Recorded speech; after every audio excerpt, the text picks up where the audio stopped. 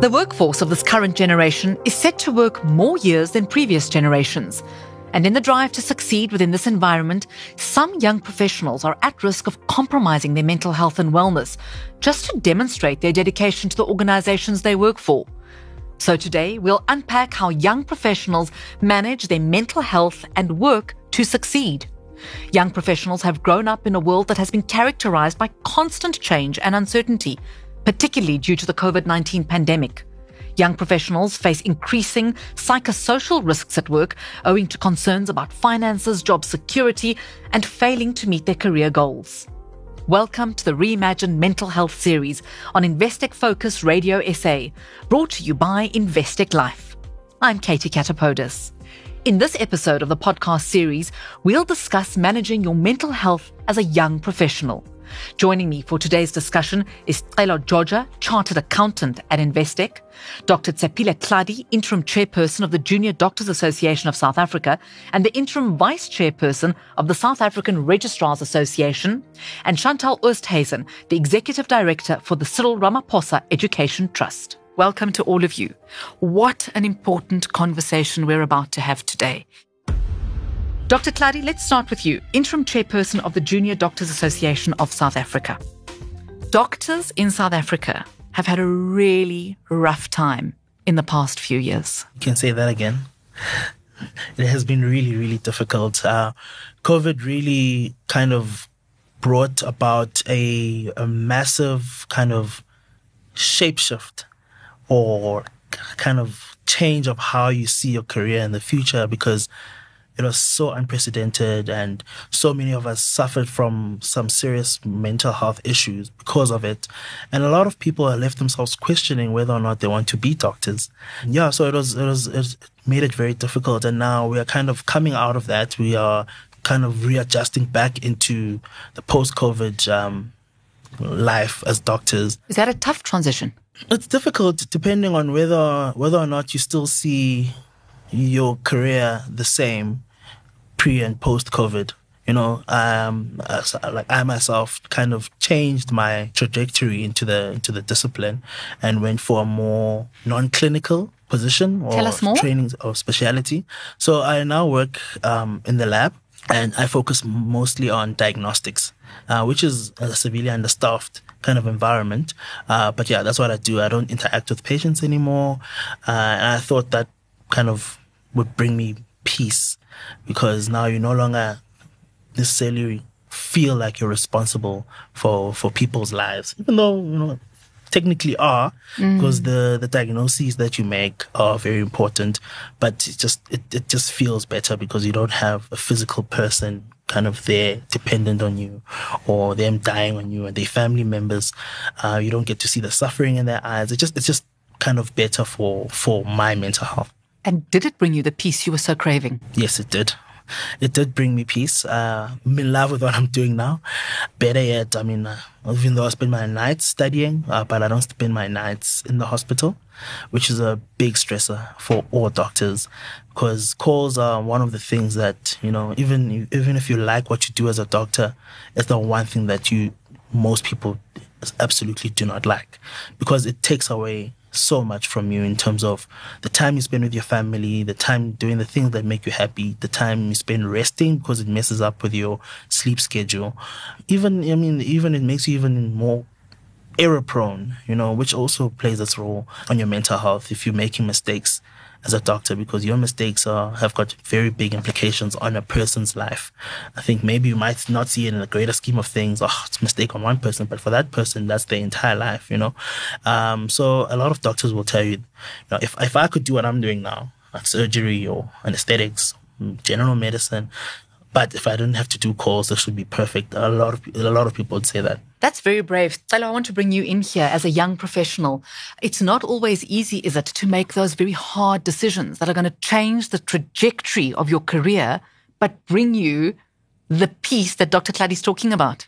Yeah, 100%. And I think a lot of the time we think of our careers as a constant sort of linear inclining sort of equation, when actually a lot of the time it's very tailored to what we're going through at a particular point, because, we all, you mentioned it earlier, have these different sort of holding environments, whether it be the macroeconomic environment and the pressures we face financially or things that are happening at home. And so for many people, similarly to the doctor, dependent on what's going on in your life at that particular given point, it's actually really important to really assess and see, at this moment, what's important for me in my career that's sustainable and that's going to get me to where I need to get to. And that changes from time to time. So, in your 20s, you want to be a rock star, sort of private equity, all these sexy financial professional concepts that you sort of dream about, coming out of high school and varsity. And when you actually realize the reality of what it means to live that, when you realize the reality of what it is to support your family, the reality of what it means to live in a country where there's high unemployment, you actually have to sort of align all of that to everything that's constantly going around you. And so I think we need to be more comfortable to understand that it's not this constant, but it's this thing that can morph and you mold yourself as and when you get to it, So I'm not going to be indelicate and ask you how old you are, but I will ask you, how long have you been working in the professional space here at Investec? I started my articles in 2018 and it's 2023 now, so about 5 years. It's been a bit of a journey, but not necessarily as long as 10 years, other people. Has it been intense? It has been intense. Did you expect that level of intensity coming out of university? Definitely not. And I do think in financial services and investment banks, there is a very high level of intensity, and not only necessarily in South Africa, but, you see it in the US, and we've seen it in the investment banks in the US and the UK with actually mental health. Post the pandemic, a lot of people are actually focusing on it because it's actually been brought to the forefront. So there's really been a step change because firstly, you come out of varsity and you get into a practical environment, and the learning curve is actually quite steep relative to what it was at university. Given that, if you're doing chartered accounting or medicine or law, you're also still studying for the most part because you're writing board exams. So it doesn't stop. You're working, you're studying, it doesn't you're stop. living all quite simultaneously. 100%. Chantelle, are we hearing young people enough in our country? Are we having these very brutally honest conversations that actually say from a very young age, I'm not coping. I didn't expect this level of intensity straight out of university to be thrown into the deep end. I can't even begin to imagine what the impact of COVID has had on our youth. And we will talk about those years when perhaps you're still developing, 8 years old, 9 years old, 10 years old, whether you are a teenager. And what has happened to them, effectively COVID took 2 years of our lives away. And I think that the impact will be seen in generations to come still, because it's impacted things like communication, personal interaction. It's impacted so many things. And I don't know if we're listening to the problems that have come through with our youth. I get a sense that the listening needs to start much earlier though. And so you mentioned the 8-9-year-old, you mentioned the teenager.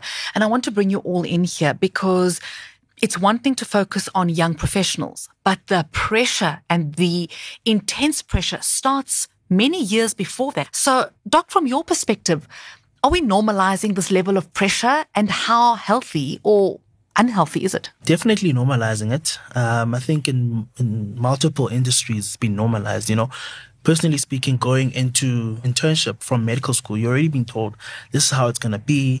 You're not going to fight the system. If you want to survive, you better develop a thick skin. Otherwise, you're not going to survive, and people are going to kind of walk all over you, and it's not going to be fine. And when it comes to, younger children, and I try to compare what the children these days are going through at school versus what we're going through in terms of pressure. Not necessarily in terms of the curriculum, which has definitely developed since we've been at school, that just the pressure to perform is very, very intense. And to hear the amount of children that are suffering from anxiety and depression from school is crazy. I got the revelation in varsity that actually school wasn't that bad. You got to varsity and you said, wow, is this what I was complaining about? But there wasn't that much pressure from the outside. Maybe I put pressure on myself. Maybe my parents put pressure on me. But it was always a thing of, if you got a B for something, it's okay. You'll try again next month. But nowadays, we get the sense that children are not allowed to have a bad term or just to underperform for one exam. I just think about the matric exam results. Are they not astounding to you? Because we are seeing young people coming out of matric with 7, 8, 9, 10 distinctions. That was unheard of when I was at school. And I'm sure for some of us around this table, Sicelo, maybe not for you. No, but I think you sort of like hit the nail on the head, because, I mean, even if you look at those level and the quality of results that are coming out of high school, but you look at the put-through rates at university, you actually realize that there's a massive disconnect, in between those two breakpoints, that students are under so much pressure and the high-performance environment that they're actually expected to perform in at any given moment. And if they do make it on the other side, outside of university, they enter into the next high-pressure environment, which is the workplace. And, we sort of hope that they'll do well and remain okay. And I think, as the doctor just pointed out, we've actually normalized it.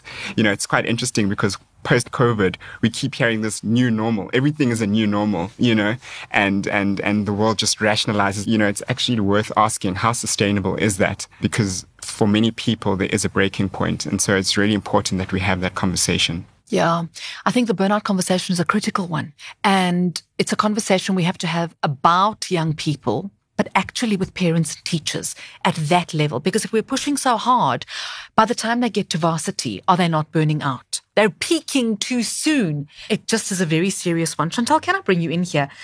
What have you found have been the most compelling findings from your recent CRET student survey regarding the transition into the professional workspace? I think there's so many elements to this, but I call it the great disconnect.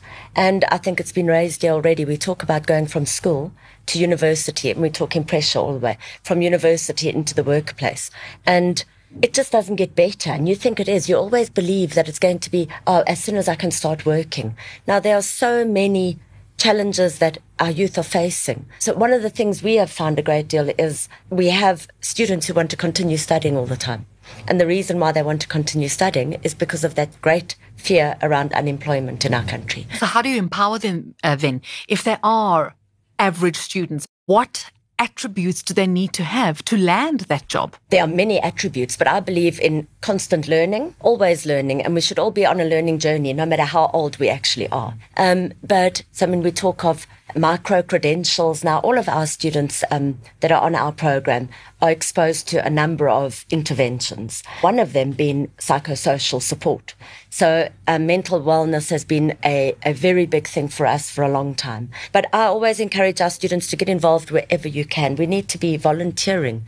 We need to be getting workplace experience. And I think that's where we as an older generation can be intervening also. Please give opportunities to the youth. Let them come into our offices. I work with a lot of disadvantaged people. I mean, one of my students had never been into Sandton.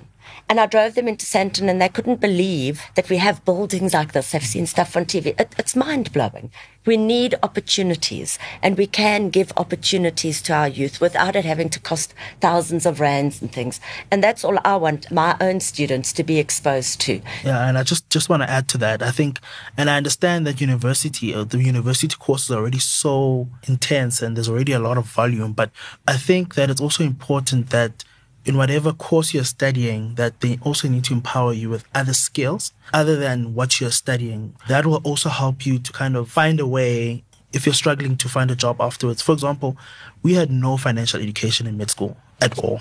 It was just, you have to learn the human biology, you have to learn the diseases. Okay, now go out and be a doctor. But we don't even know how to manage our own finances. That makes us quite a vulnerable population for kind of misleading advice from people. In other courses, teach people how to code. That's the new language now. How to code, how to use JavaScript. Give people skills outside what they're doing now. Because in the outside world, it's not just, okay, you're an accountant, you're doing accounting. As our most recent graduate, Sicelo, do you agree with that approach? Do you think that is what universities and tertiary institutions, be it colleges or universities, actually have to adopt in their places of learning? Yeah, 100%. Because I do think the theoretical is important, but practically, applying it in the real world actually becomes very challenging. I mean, that some of the most important stuff that you actually learn at work is actually not taught at university. When you talk about grit, when you talk about finding a way, when you talk about problem solving, these are not things that are written down on textbook. Taking initiative. You spoke about students actually going out and looking for opportunities and trying to find a job. There's no manual, currently in the country that says if you do this, the probability of you getting a job is higher than this. How to conduct a job interview. That's such critical. Do you do any of that? We certainly do, yes. I think it's very important. I was having a discussion with one of our interns yesterday, and she said that having the opportunity to have the internship was so big for her, but that she'd come straight out of university without any of those skills. They don't teach you at university how to write a CV, how to go for an interview. And she said that she feels that in the workplace, perhaps she is using 30% of the stuff that she learned at university because it was so theoretical. And 10% of it is just like trying to find her feet and make it work. And that's hard. Absolutely. And the rest is coming from what she's learning from her peers. So we've got to be sharing with, with our youth, we've got to be doing that. And mentorship is so important. Suddenly you land in the workplace and everybody wants a piece of you and you don't know how to cope with that. It's life skills. And I think, such an important point is that exposure. I mean, even a first generation graduate, it's so difficult in your lineage to be that first person because no one else has done it before, for you to be doing an interview and you've never stood at the corner of Rivonia and Grayston Drive ever in your life. And now you're taking all this in, but also expected to translate your competence. It's just such a tall ask. I once interviewed a young woman for a reporter position, a television reporter position, and she was in pajamas in the interview. It was virtual. It was during COVID. And I just wished in that moment, I wished somebody had said to her, this is how you conduct an interview. Wearing pajamas is just not it, because unfortunately it disadvantages you, whether you realize it or not. First impressions do last, eh?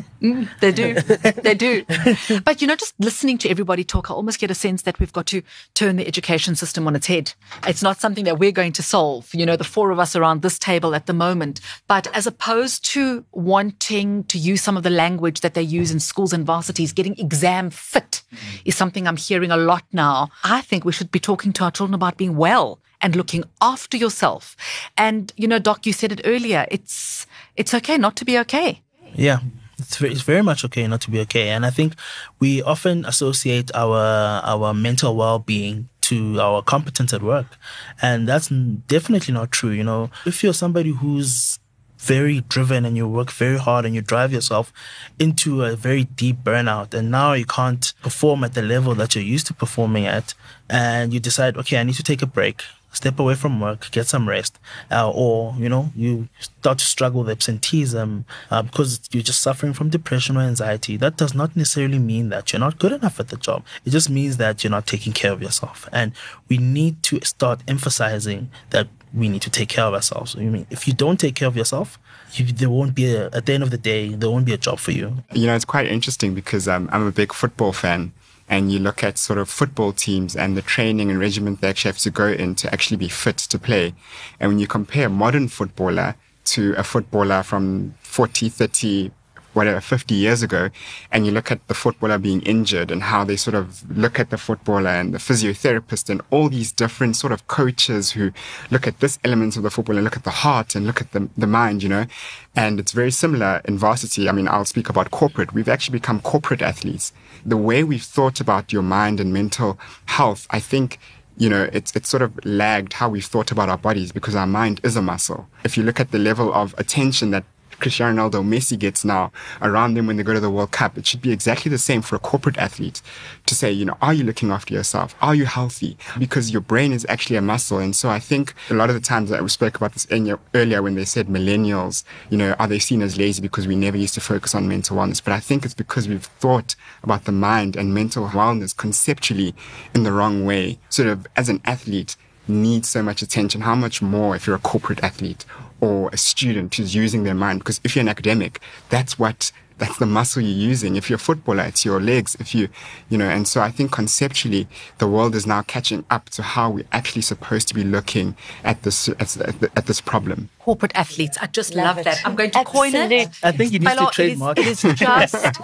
It is absolutely superb. It is exactly what is going on. You've reminded me of something that DJ Black Coffee said to me in a recent interview that we did. He said he treats his mind like his pet because he makes sure that it is well fed, well rested, looked after, because if he doesn't do that, then mental wellness issues become a real consequence and that ill health. So, I love that. Corporate athlete. I've actually written that down. Just to go back to what Chantelle was saying, I think one of the biggest challenges with mental health is that it does not manifest itself in one way.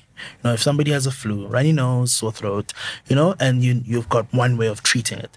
Mental health manifests itself in multiple ways. It can either be low mood, can be loss of appetite, insomnia, can have physical symptoms. There are a lot of different ways that it manifests, and how you manage it is also different.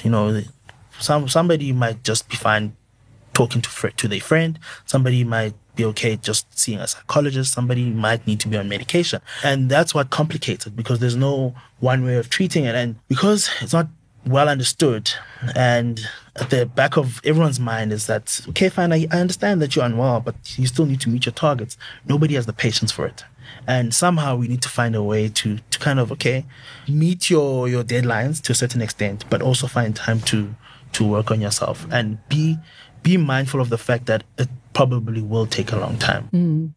And also being mindful of the fact, as employers, to be conscious of the fact that it can spill out sideways. And so an overreaction to a small issue may actually have nothing to do with that issue at all. But this is someone who's really, really struggling. Doc, I'm sure you've seen that as well. It happens all the time. And we also see it in our senior colleagues.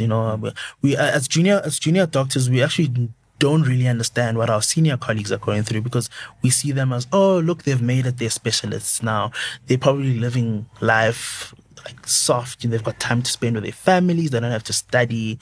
But we actually don't realize how much pressure they carry. We don't realize how much weight their decisions carry in the patient management. Because if I have a diagnosis, I always give it to my consultant and say, okay, what do you think it is? And for me, it's easy to say it's this. And for him or her, they have to make that decision and live with it. Is there an additional stigma attached to doctors and nurses and healthcare professionals in particular? Because you're supposed to be helping others. Yes, definitely. It's one that is not spoken about openly, but it definitely is. Whereas maybe it's normal to apply a little bit of pressure on everyone, pressure to study, pressure to do better. Now, one might find, I don't know how to address this. Maybe let me not speak to this junior doctor, this nurse in any way, because you're afraid that you don't know how to navigate the fact that this person is struggling mentally. And I think that is a result of not understanding that people actually suffer mentally. Just because I'm, struggling mentally doesn't mean that you should avoid talking to me, but rather you should learn how to address issues with me.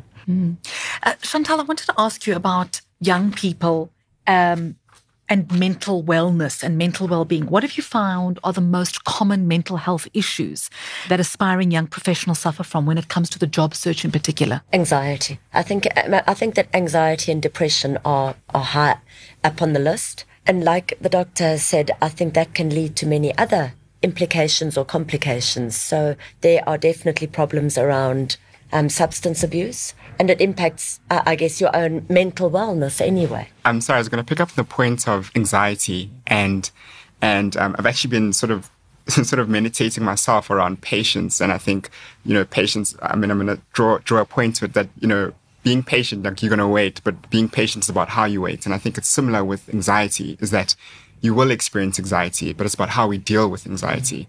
I think as a young person and as a young professional is sort of what I've seen is the big difference, because it's almost like you try rid yourself of the anxiety. Similarly with how I've been struggling with sort of like patience, sort of like I'm going to be patient, but it's not so much about that, but it's about how you deal with it when you're in that environment. And so picking up on understanding that, look, I'm going to feel anxiety, but how do I actually deal with it in a constructive and healthy way? Because if I don't, that's when it can be debilitating to how I sort of approach the world. So you've almost answered the exact question I was about to ask you. To say, as a young professional in the workspace, we know that it's really busy and intense and there is a lot of pressure. How do you unwind, and do you take the time, Sicelo, to actually say, I need to focus on me now? 100%. And I think that's so important when you say you need to focus on you and yourself. I think firstly, maintaining a certain element of balance, because I think that's the first thing that when you work in corporate sort of like gets you be unstudied, that you don't necessarily have balance. You're always working, or always focusing on your problems, or always studying.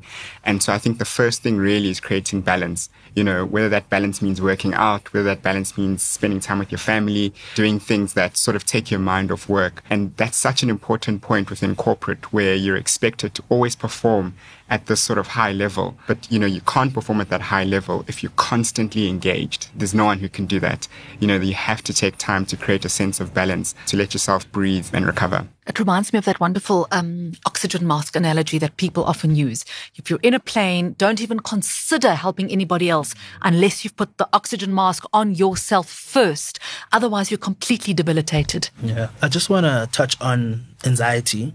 Anxiety that's easy to recognize is easier to treat. Somebody who struggles with panic attacks, or they become easily overwhelmed, it's easier to recognize it and kind of seek help. The more difficult anxiety is the one that I think a lot of people have, that they don't even realize that they're anxious until you tell them, why are you sitting up straight? Just, can you relax? Can you watch TV without thinking about work or the next thing that you need to do? Can you, just relax? So it's a very difficult kind of amalgamation of having good stress and that becoming anxiety, because there's good stress, which is what keeps you going, right? But if you can't turn that off, then it ends up becoming anxiety. And if it goes on for a long time, you actually never know how to relax. So I think it's very important that we need to become mindful. And it's such an important point that you raise, because I think it sort of erodes slowly. It's this compounding effect. Yeah. I suppose that's the challenge for corporate South Africa, for more corporates to approach the workplace in a multi-dimensional way, because we're not one-dimensional human beings. We're not just chartered accountants. We're not just doctors. We're not just journalists. We are so much more. Yeah, 100%. And I think, with COVID, the blessing in disguise is that it's actually shown that we need to be healthy to be functional. For the first time, corporates realize that you don't just do business at any expense. We actually have to look after our people, because ultimately, that's what comes first. And so I think the hope is that corporate South Africa will start putting people, at the forefront, before profits, before operations, because you're human, before you're anything else. I think in terms of seeking or the availability of psychosocial support, it's very difficult because it's limited by the number of counselors that are present, firstly. And secondly, often people think that the time to reach out for psychosocial support is when you are under psychosocial stress. And I'm of the belief that it should just be a norm of life, right? In the ideal world, you should be meeting up with a counselor, a psychologist once a quarter, just to talk. A how you debrief. feeling. Exactly. Just debrief, just kind of keep yourself know where you are in terms of your mental space, because that will help you further than trying to now fix all these negative coping mechanisms that you've developed over time, which now complicate everything going forward. I love that. To normalize it, because it speaks to the stigma again, where I think a lot of men don't want to be able to speak about emotions or not being able to cope. So I love what you're saying, that if we normalized it, and I'm going to see my shrink today, it'd be okay. Can we talk about the phenomenon in South Africa? Young professionals, young black professionals specifically, who've got the added responsibility of what has come to be known now as black tax. How does this weigh on young, successful professionals in our country? It's massive. I mean, we were actually chatting with the doctor earlier that we're both actually getting married. And, just apart from work, your family expectations. Some of us come from households where you're a first generation graduate and the family looks to you to provide and to support.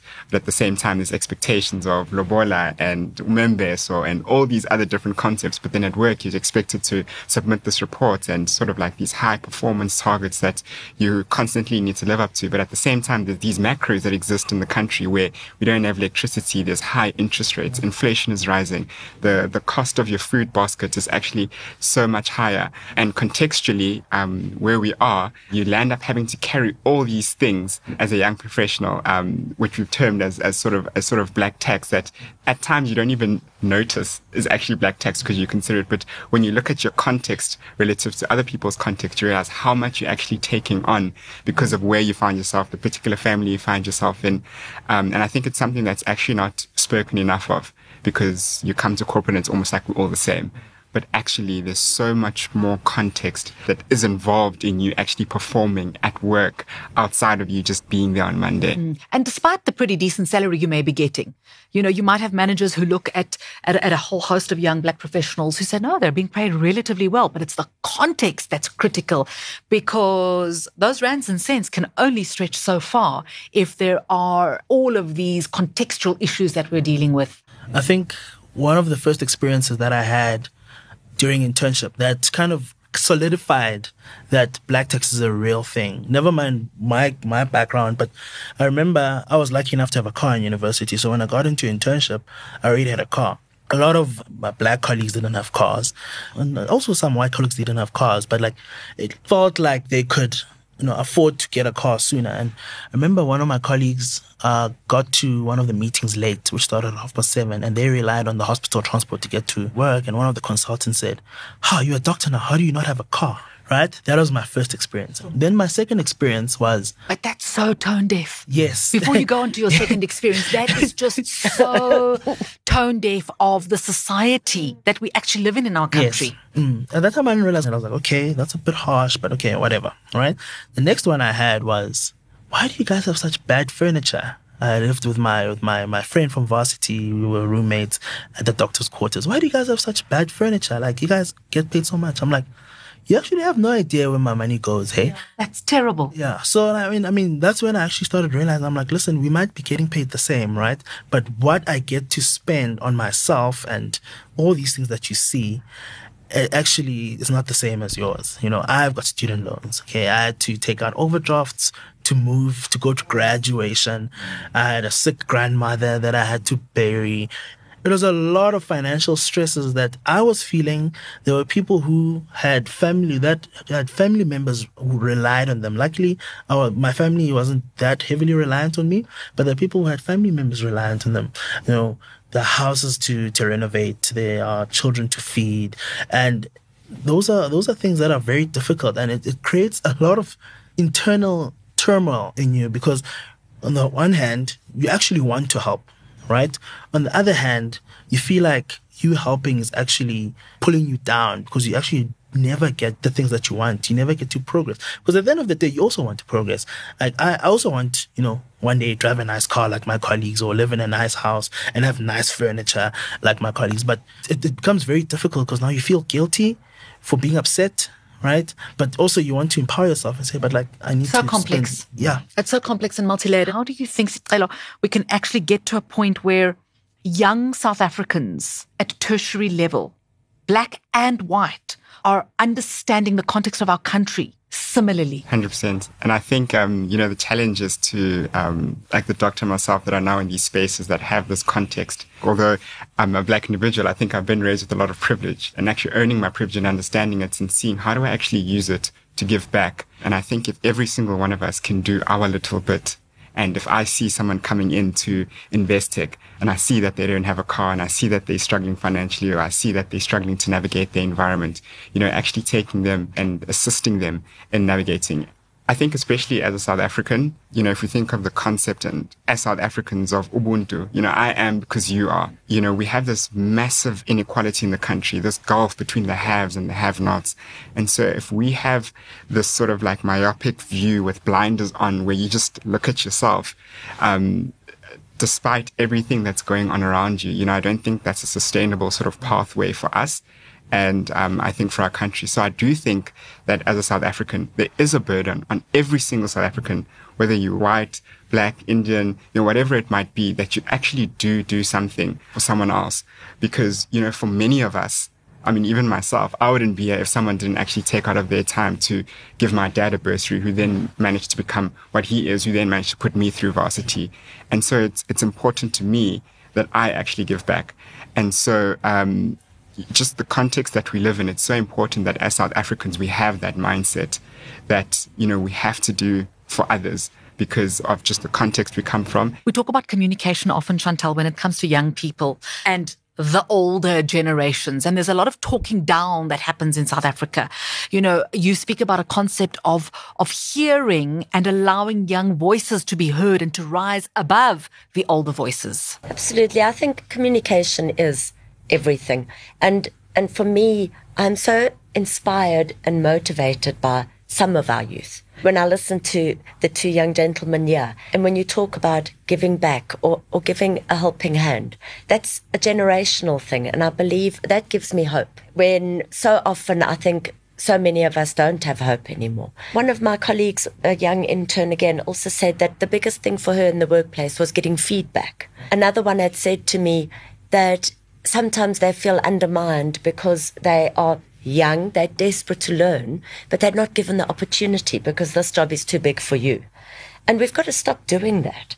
I don't know why we can't be more integrated in some ways. We are all one, as you say, and we are all able to hold out a hand. And let's do that more. And by bringing about that change, we will bring about generational change. You know, already you're talking about the fact that your father was given an opportunity, which meant that you were able to have an opportunity. I think, you know, there's this culture of being through this, therefore you should, in the workplace. And it's such a very challenging one. It's very easy for me at the bottom of the ladder to be like, oh, but like you complaining about what you struggled and therefore I should struggle through that, but times are not the same, you know. However, you know, as you're climbing up, right, and if you check yourself, you also have that kind of mentality when it comes to juniors. And that's something I had to kind of learn that, okay, I'm no longer an intern now, I'm a ComServe, and these new interns are coming in. They've got hectic demands. Like, I can't do call by myself. Like, what do you mean? I used to do calls by myself. But at the end of the day, you need to think about it and say, okay, no, listen, don't be that person. Just because you suffered doesn't mean the next person needs to suffer. We need to be the people who kind of breed the change that we wanted to see and not kind of confine people who are coming behind us to the same problems we've been through. Because fast forward 20, 30 years, we're going to be the same people we don't like at work. And therefore, we need to be open to that. We need to be open to that and kind of let go of that mentality. And if younger people are perceived to be softer, right? Okay, let's work on that. It's fine. They're meant to be softer. People have worked very hard to make our lives softer, and we should continue to work hard to make the next generation softer. And we shouldn't confine people to work shouldn't be something that's hard, and that's what I believe. I was going to raise the point about listening also to young people. You know, when you look at, even everything we consider life and even where we've got into as a country, you know, it's always been led or initiated by young people. You think of what happened in 1976. You think of, Nelson Mandela when he was at his prime of fighting sort of the regime. It was young people who were pushing that. You know, you think of Facebook, you think of Microsoft, it was a young sort of Bill Gates. It was a young Mark Zuckerberg, even Investec. It was a young Stephen Kosseff. And so it's so important to listen to young people because they actually shape the world that they're going to live in. And so I think that's why it's so important right now that we listen to young people. And we still see that phenomenon today when you look at Fees Must Fall, which becomes a national agenda. It's not necessarily something that's just happening at WITS. It permeates throughout society. And I think that's just such a powerful thought that we need to continuously listen to young people because they actually shape our future. It's so important. We need to start rethinking how we are molding children from high school, going into varsity, going into the workplace, because we end up just talking about mental health issues and we'll end up talking about it for years and years and years to come. Because are we really dealing with the root cause? Are we genuinely helping young professionals such as yourselves who are not lucky enough, Sicelo, to land in a corporate that really is very forward-looking and who end up getting completely just like a whirlwind of stress and chaos and end up becoming unwell? Can you imagine what a cabinet meeting looks like when the average age is above 60 and they're talking about climate change? There's this number 2050. They're saying 2050, there's a strong chance that the world will not be the way we know it now. Can you imagine people who don't see themselves living till then trying to take this issue seriously? It's very difficult. It goes The same way with most of the issues we have in this country or in the world, where if you're going to have people who are not going to live to see the future or whatever we're talking about, then there's no point there's no point for them to be in those conversations. You should rather have people who say, okay, listen, I'll be there in 2050, hopefully, God willing. And I would like to see the world in a good shape. Yeah, and I think there's a definite need to say the time has perhaps come for some industries actually across the country. I'll step aside. I won't go away. I can be next to you. So that level of mentorship and support and critical skill, and those 10,000 hours that Malcolm Gladwell speaks of and which I really believe in, it's still there. But you're holding the hands of a younger generation who can really just go, excel and do magnificent things. You speak about the concept of the corporate athlete. Are there 3 tips that allow someone to be the ultimate athlete in the corporate environment? Yeah, 100%. I think the first thing is to think of your mind similarly to how you think of your body. The same way you'd go to a doctor, the same way you go to a physiotherapist. The same way if you've got a pain on the left side of your chest, you'd go see a cardiologist. So the same way we need to listen to our mind as a muscle. The same way, soccer players need all these different sort of experts looking at their body so they can perform ultimately is the same way we need to look at our mind. Secondly, it's about balance. There's no athlete that's able to perform constantly without rest and without having a balanced lifestyle. And so the second thing within the corporate environment, although it's important to perform at a high level, it's always important to have an element of balance. The third thing is that it's okay not to be okay. Not every player is good on every single day. Not every day is your best day. Not every day you're doing your personal best. And so that's okay. You are going to have days when it's not necessarily as good, but be kind to yourself. I think that's really important. I think it's important to understand that although different people have different propensities to developing mental health issues, you need to understand that you don't develop depression and anxiety or other mental health issues over a short space of time. It takes a while. It compounds according to how you deal with the stimuli that are facing you at each point in your life. So if you don't focus on yourself in terms of taking time off if you're not feeling well, or exercising, eating well, avoiding negative coping mechanisms, those can all kind of compound to lead to you becoming less functional due to mental health. Chantelle, you talked to us about it's important that the voices of young people and young professionals and students are heard. The question is how? I think that it's the employer's duty, if I may say, to be providing feedback to the youth that have come into an organization.